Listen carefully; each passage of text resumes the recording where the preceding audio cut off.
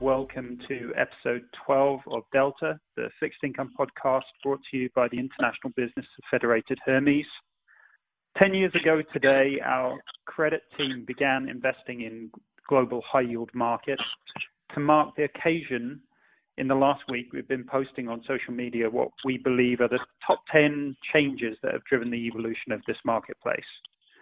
Today, we'll focus on a selection of those and examine how they've changed the market and how our credit team has adapted their approach to this investment environment. Joining me today is Fraser Lundy. Welcome, Fraser. Thanks, Jacko. Fraser is our head of credit, lead portfolio manager, and has been running that global high yield capability since day one. So as we talk through this topic today, unlike previous podcast recordings, we will be available to answer your questions. So please do use that live capability that you see on screens to ask us questions as we go through, and we'll respond to them. Before we explore the market shifts in high yield over the past decade, let's take stock of where the market is, as we always do. Here we are on the 11th of May, 2020. And for the last week and a half or so, we've been wrapped around 500 basis points on iTraxx crossover. So having been through that crisis period as the virus hit, and then retraced back very, very rapidly, almost all the way to 450 basis points, we're now staying relatively stable in credit land, at least at around 500 basis points. So to recap that top 10 changes to the global high yield market, I'm going to hand back over to Fraser to rattle through them for you. Thanks again, Jacko. I guess the first thing to say is the market has roughly doubled in size. In fact, it's actually grown by about 10% just in the last few months. As part of that growth, you've also seen the number of issuers accessing the market continue to increase. That's roughly increased by about 40% to over 1,500 issuers today. So lots to choose from. And the size of the issues that they are issuing into the market also has risen pretty dramatically and is up now well above sort of $700 million as of today, which again is having knock-on good implications for liquidity amongst the larger issues. Some of the things that have evolved as part of that increase in issuance include the change in the credit quality makeup. So the trend of the last 10 years has continued what has really begun from day one of the high yield market, where it's becoming less and less about financing leveraged buyouts and a more all-encompassing market. And that's led to the decline of the lowest rated of the issuers. So triple C rated issuers are now just 8% of the market, having been about double that 10 years ago at 17%. The different types of sectors involved in the market continues to expand. And, just given some of the evolution you've seen in commodities over the last few years, it's unsurprising to see some of the bigger sectors more prominent, including things like energy. But the breadth of the sectoral coverage continues to expand, as does the capital structures themselves, as the CFOs of the companies issuing are being offered different ways of accessing the market in terms of seniority or currency or term. And you've seen things like additional tier ones enter the market as a rung on the capital structure, as well as things like hybrid securities on the corporate side. All the while, the market continues to globalize, and I think that's one of the key things that we've certainly built our capability around, which is that the asset class now incorporates around 85 countries in terms of the underlying representation of the corporates. That was about 46 10 years ago, and I seem to remember back when we began doing this, it was down at something like 15. So it's a genuinely global asset class now, and there's obviously significant benefits to treating it as such. The market, as I mentioned earlier, has become less and less driven by leveraged buyout activity and private equity financing, In fact, today, the market in terms of companies that have public market capitalization trading in the equity space is over 9 out of every 10 companies. 91% of the companies today have public market cap. The liquidity, has continued to be, I'd say, more bifurcated and clustered amongst larger issuers, as you see in the entry of things like ETFs, improved technology around trading platforms, and ultimately more participants, meaning that there's been less concentration of issues held, particularly amongst the large issuers. And I think that that's all combined to see liquidity actually improve to some extent in the larger names, while it really evaporated from the smaller names.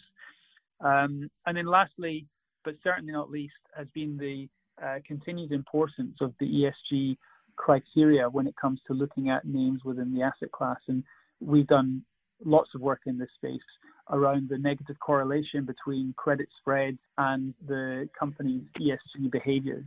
And as I mentioned earlier, considering that there is such a breadth of sectors, and those sectors tend to be increasingly of the more cyclical nature and heavy industry nature, it seems to me like that ESG trend in particular is likely to continue to rise. Great introduction. Thank you very much, Fraser. So there are a lot of changes there. Some of them very, very large, and really sort of changed the shape of the landscape. Take us back 10 years to when you had a clean sheet of paper. What did the market look like then? And what did you think was going to happen? And how did that inform the approach that you've taken? Because from my understanding, the approach you've taken has been, to a very, very large extent, consistent over that whole decade. And it's certainly been the intention to try and structure our processes and our team around the way that the market is going rather than the way it has been in the past. That's really been the key mantra that's driven our philosophy. And a lot of these changes that we've just been discussing over the last 10 years were exactly the type of changes that we're just beginning to pick up off of the back of the financial crisis 11, 12 years ago. And we saw an opportunity, having managed high yield at let's say a more traditional setup. We were able to see firsthand some of the potential inefficiencies of approaching such a rapidly changing asset class in a way that perhaps was appropriate to its beginnings, but was increasingly inappropriate for the way that the asset class was going. So, we've mentioned things like globalization and scale and evolving capital structure breadth. These things for us meant that structuring a team that was best fitting that asset class was extremely important. So one of the things that is relatively unique to the way that we approach it is that we don't split our team in terms of research capability by region. And that's very intentional because it's trying to reflect the way that the asset class is, with the companies becoming bigger and more global themselves, and therefore competing more globally, and therefore matching off against that with a team structure that best befits that peer group. Similarly, we were very keen to be able to write into the objectives and constraints enough flexibility to move with the asset class. So as we were quite convinced at the time that the different flavors of debt was going to continue to evolve, we didn't want to restrict ourselves in not being able to buy certain flavors. And certainly that's been important when you think about the emergence of things like corporate hybrids or AT1s over the years. So really what this was all about was about breaking down those traditional silos. And as you know, Jacko, we have a team very much built around a concept of one platform, one fixed income broad platform, where there's no significant lines between research, portfolio management, trading, and risk. Everyone sits very close to each other and understands each other's roles. And I think that's the right type of setup for an asset class, which ultimately over the last 10 years has, as we expected, has continued to evolve along those lines. Great. Given that you've discussed what I think is the most important thing about running an asset management business, which is your team and the way in which you structure your team. And that today is the 10th birthday. Maybe you'd like to sort of rattle off those who've shared the whole 10 years with you and to sort of talk a little about how you've maintained diversity as you've grown and changed teams. Absolutely. So as you point out, there has been some of the team who've now been working together for a very long time indeed. And probably first and foremost would be Mitch Resnick, and has really been the builder of the research process from a bottom-up perspective, and in more recent times has continued to accelerate our ability to lever all the responsibility, engagement, stewardship resources into what we think is continuing to be a best-in-class ESG integrated approach to credit, and in this case to high yield.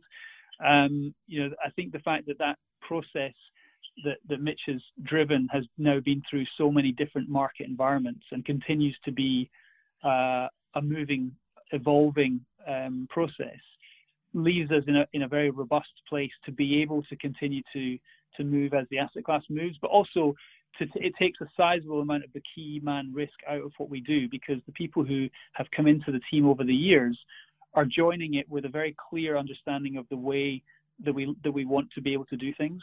And while it's been absolutely vital to be able to bring new people in over the years and take on new ways of doing things and new perspectives, the underlying processes that Mitch has been responsible for has been hugely important. And the other person to mention in that research space that has been with us the whole way through has been Filippo Aloati, who is responsible for all of our financials related research across banks, insurers, and specialty finance companies. And again, given the complexity of that particular part of the market, and given some of the huge amounts of swings in fundamental and value that you've seen in financials, it's been great to have the stability of having somebody in that seat as capable as Filippo through the whole period. There's also been a lot of people that have joined along the way, but now looking back, have actually been with us for a long time. So if I think about Andre, who runs this portfolio with me on a day-to-day basis, we've actually been working together in that portfolio management seat now for many years already. And I think what was important about his evolution was that he came from the research side to the portfolio management side within the team. And I think that shows some of the importance we put on it being able to understand the different types of role within the team, and recognizing that there's not a big line in the sand between one and the other. And actually, to be good at one requires an understanding of the other. And so Andre, having come from covering the basic industry space to coming over to portfolio management and having done such a fantastic job over the last few years, I would say again has been instrumental.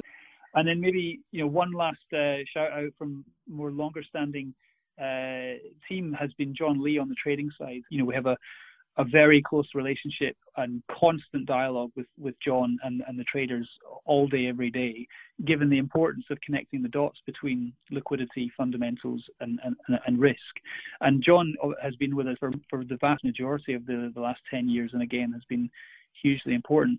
The one other thing I would mention here is that we're constantly trying to recognize the continued evolution and not pretend that it's ever going to be the finished article. And there has been the need to add different types of resource over the years, and probably more recently it's worth mentioning, to reflect the continued globalization of what we do. Adding Nacho Chocolingam to the portfolio management side has been hugely important, given her breadth of experience and expertise in the emerging market space. Honestly, working in this work from home lockdown environment makes the closeness of that team even more paramount and apparent. You're right to say we're constantly talking to each other 24/7, and our WhatsApps are buzzing day and night about news stories, and it really is gratifying that that's held together so well. This has been a really interesting test. So rather than go through all 10 of the changes that we've been listing on social media, I'd like to explore 4 of them in a little more detail, if you don't mind. The first is that globalization trend. And I think the emergence of emerging markets into this asset class, as well as the fight between Europe and US in terms of dominance size-wise, as we've moved from more private markets borrowing into more public markets borrowing, really has changed the shape of it. And maybe you could just explore how that's impacted your processes, also maybe some of the risks that has. Yes. So I think it's been a really interesting evolution on the globalization side, because to begin with, it was, I think, seen by the high yield market more traditionally as an inconvenience, because it was something outside of the traditional kind of small cap way of looking at companies that people had got used to. So as soon as you enter a more large cap world, which of course, by the nature of the way that the asset class is scaled up, I would say that high yield is essentially a lot more of a mid to large cap asset class these days.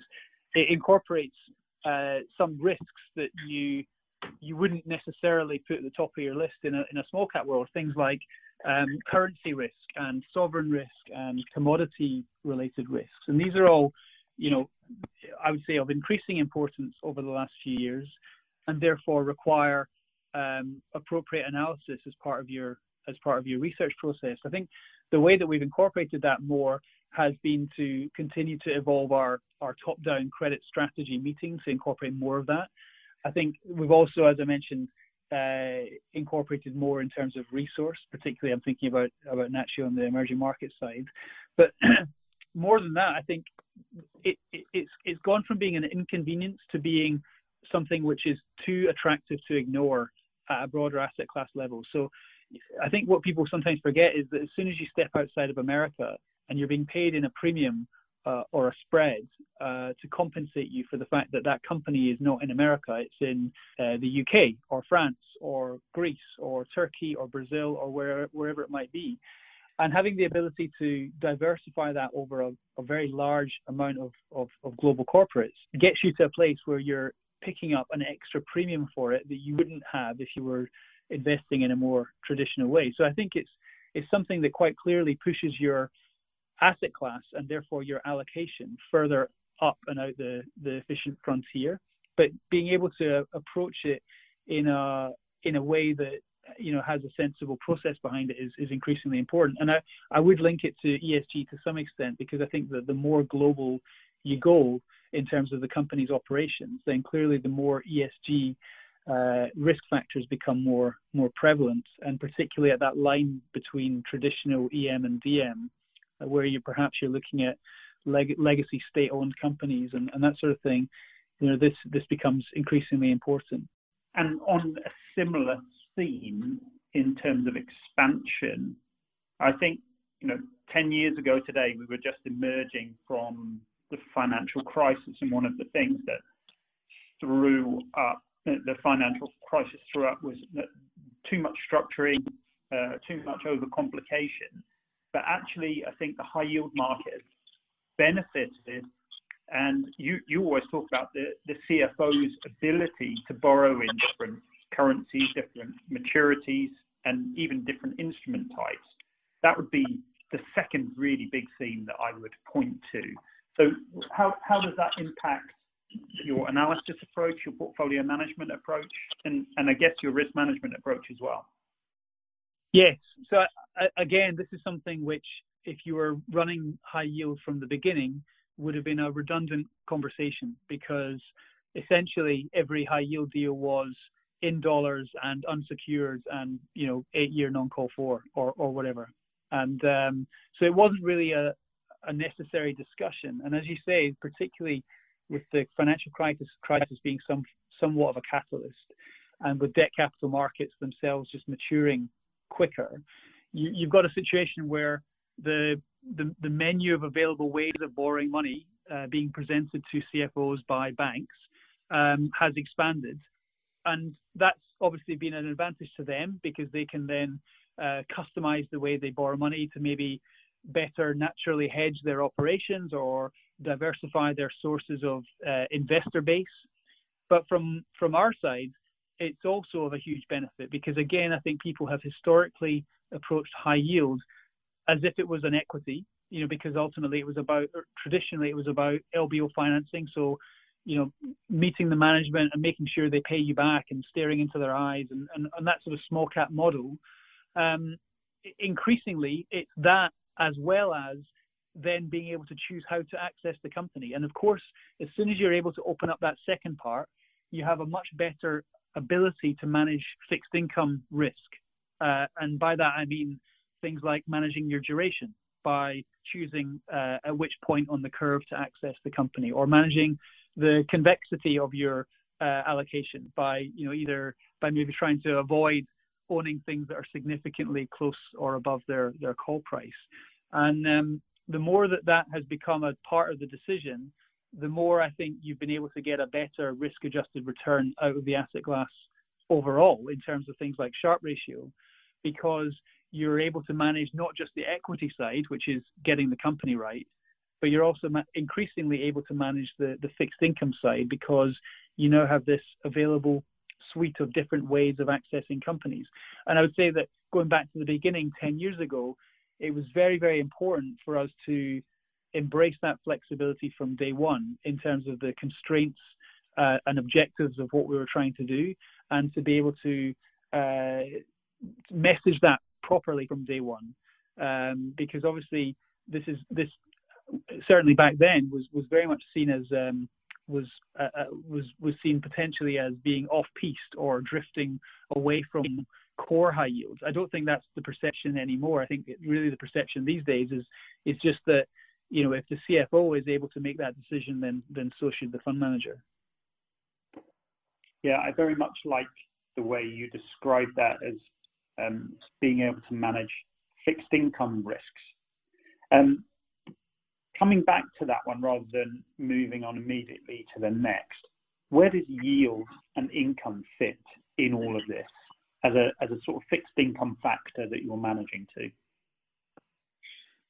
Well, as an asset class, it's obviously very attractive when it comes to the income generating possibilities. But I think historically it has been tainted by some of these traditional perceptions of the asset class, and over-reliance on LBOs, over-reliance on the US, over-reliance on triple Cs, obviously none of which are true of today.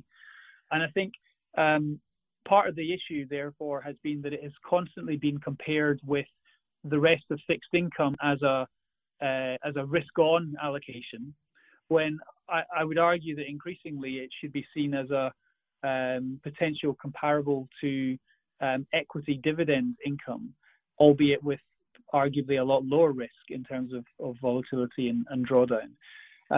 But nevertheless, again, because the asset class is now so broad, the ability to customize and look at individual parts of the curve or seniority or maybe individual sectors or whatever you want to do is there now to be able to customize. And I think for different investor bases with different yield targets or ability to accept different forms of risk, there's now an ability to size and shape different forms of high yield to suit that in a way that perhaps wasn't there 10 years ago.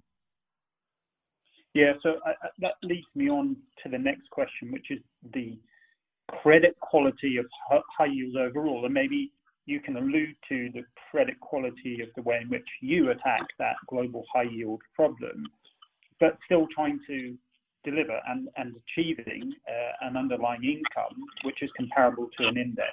So we made the observation the credit quality of the high yield universe has improved, and I think the listeners would also expect you to talk about where you like to access risk within high yield, from a risk perspective, viewed through the lens of ratings, which is imperfect, but you use that as your lens, maybe. Yeah, I've always felt that there's too much of a link between ratings and your overall risk profile, and people, I don't think, fully connect the various different moving parts to get to how you can take risk within this asset class. Obviously, one of them is to go down in credit quality, but as we said at the beginning, the amount of very low quality ratings bands in high yield these days is half what it was 10 years ago.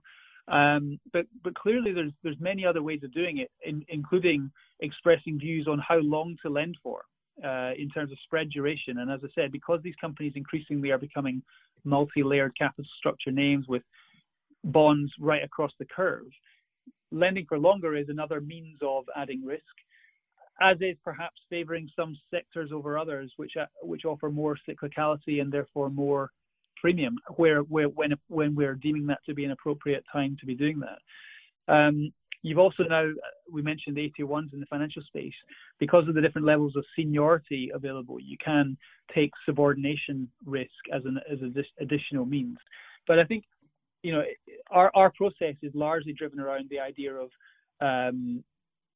investing in companies that are viable and not investing in companies for distressed reasons. Great, thank you, Fraser. And we're going to close with the ESG and engagement piece that they have gained their place. Talk to me about the changes that you've seen there, and you're right to point out the amazing work that Mitch and our colleagues in EOS have done to shape that. Yes, what we wanted to do was prove that there is a quantitative link between ESG factors and credit spreads, i.e., you know, cost of capital on the debt side. And I think the work that Mitch has been able to do, particularly on that side of proving the thesis, means that it's not just a nice to have for us within high yield to be able to integrate this in a sensible and credible way. It's actually a fiduciary duty imperative. You know, having laid out how obvious the relationship is, it's therefore a clear driver of the performance of credits, and therefore you wouldn't be doing your job properly were you not incorporating this. What we've learned also is that because of the sectoral makeup of high yield and the fact that it's continuing to become more cyclical by nature of what it's doing, as it's going away from traditional LBOs towards more multifaceted sectors, the ability to just exclude more challenged sectors from an ESG perspective is a little bit less efficient than if you were to do that in conjunction with an engagement part of the process. And I think that it's lent itself to our broader philosophy to invest in companies that we think are viable going concern companies, because those types of companies, what we have found, have been more open to engagement because they're less worried about getting from today to next week, which is sometimes what you might find at the low end of the CCC market. We've also found that companies that are bigger and more global and have more multi-layered capital structures, again, have more desire to engage, typically, because they need us as repeat issuers, and they need the market open and available to them. Again, if you contrast that to a one-off LBO that maybe you don't see for another 5 years' time, then perhaps their ability or willingness, rather, to engage is somewhat less. So we have found that our core approach and our bread and butter type company is very aligned with the type of company that is engageable to begin with. And you know, we've worked very hard, again, from a bottom-up analyst level, and all the analysts have been doing a fantastic job of continuing to bring forward our process in this regard to improve the way that we discuss and the homogeneity of our discussions around ESG at credit committee. We score credits from a bottom-up perspective with regard to the fundamentals of the company, but also we have a separate score for ESG, which means that the discussions around that, the inputs into that credit committee can be and are substantial. Some of the intellectual capital behind that has helped us work with the CFA, for example, on their ESG qualification, and some of our team have been helping design that. Others in the team have actually been through and passed the exam. And I think it's going to continue to be an evolving process, and it's been great from my perspective that so many of the team have been very proactive at continuing to drive forward our process in this regard, because it's certainly not going to stop its evolution, and will require us to continue to refine it as we go forward. Good place for us to pause there on the backward looking and start to think about the forward looking.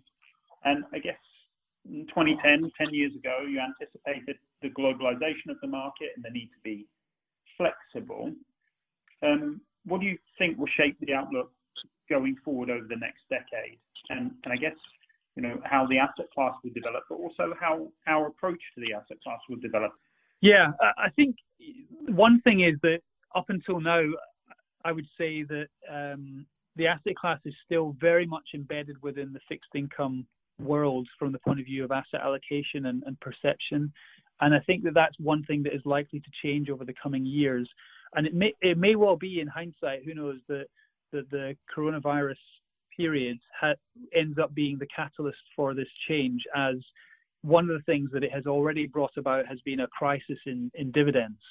And I wouldn't be surprised to see a situation where high yields emerges as something of a white knight to that dividend crisis, and the increased education of people around the fact that actually the level of income, and certainly the level of risk-adjusted income that you can garner from this asset class, stacks it up very, very well compared to some of the other alternatives outside of the fixed income world. And if that's the case, then I think that could well fuel the size of the market continuing to expand.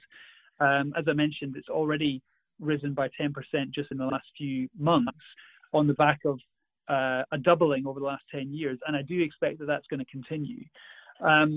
So, I still feel like although it's doubled in 10 years, we could well be looking back at this in 10 years' time and thinking it was still a comparatively small asset class compared to its potential as of today. Because, again, a lot of what we're talking about today is not news to us, but for a lot of market participants is very alien to what they continue to perceive of high yield being a US-centric, private equity-centric place, which clearly it's not. And I think that the more understanding of that goes through, the more the asset class itself will flourish and be able to demonstrate better risk-adjusted returns.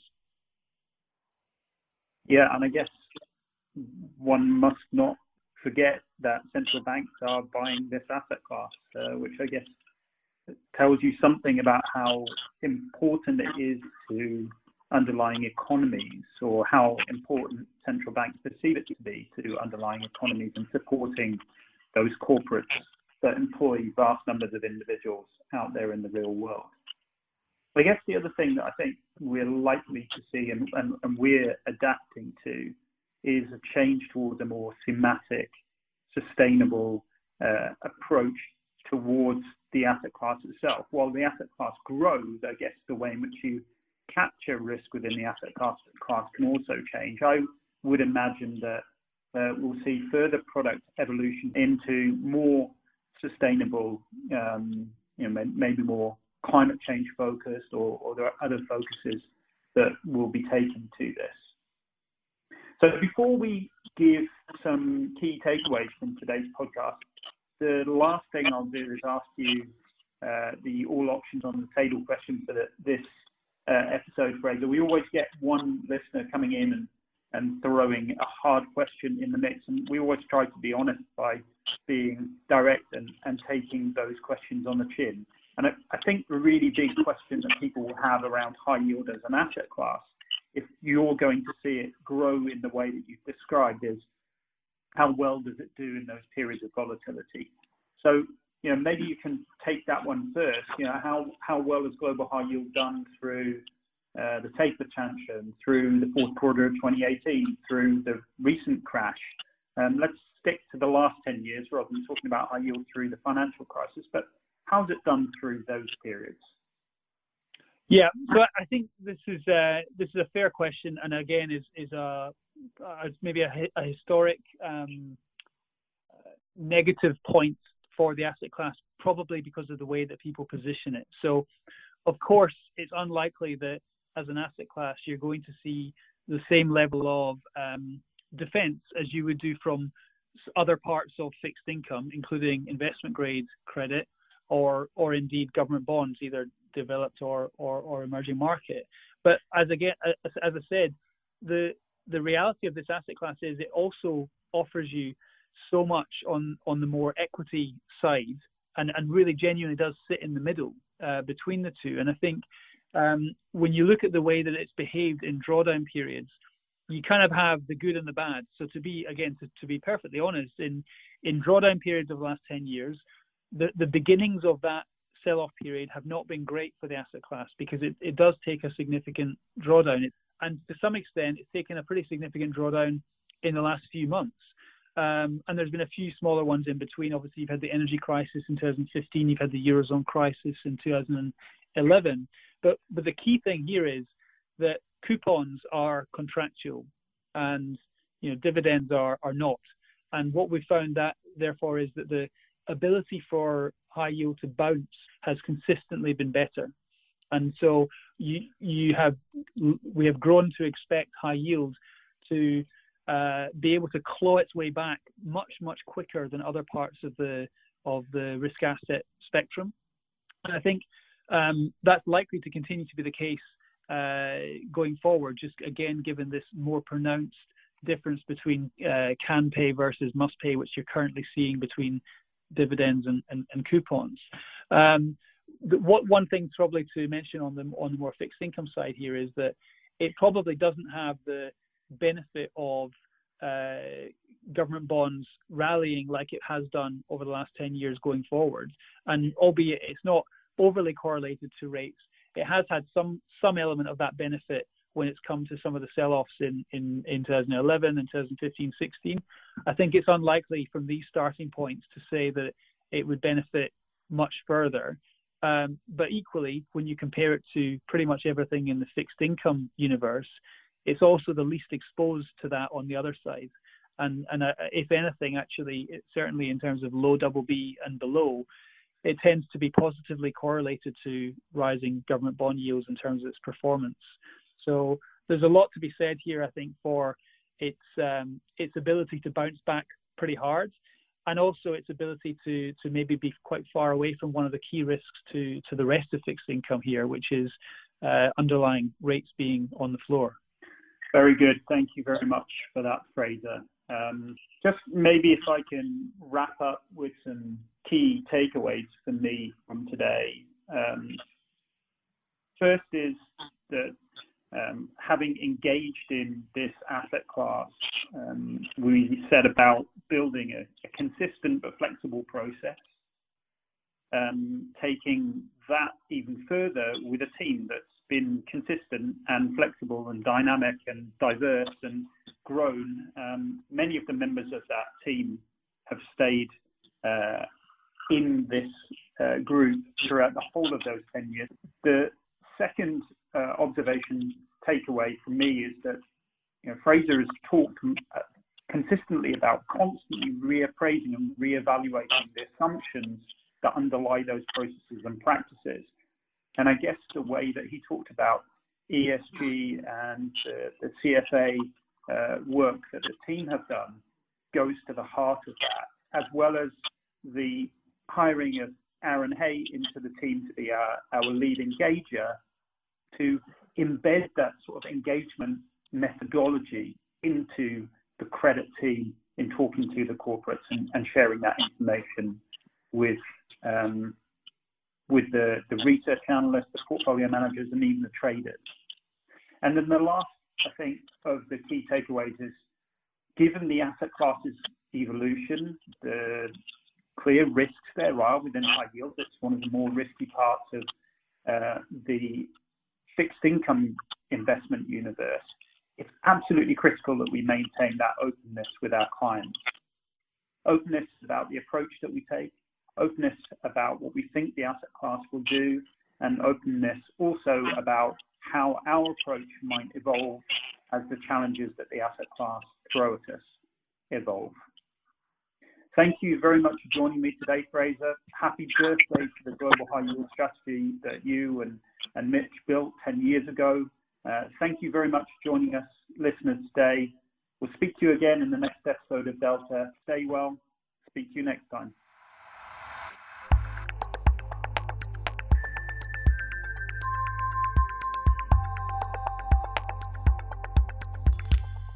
Thank you for listening to the Federated Hermes podcast.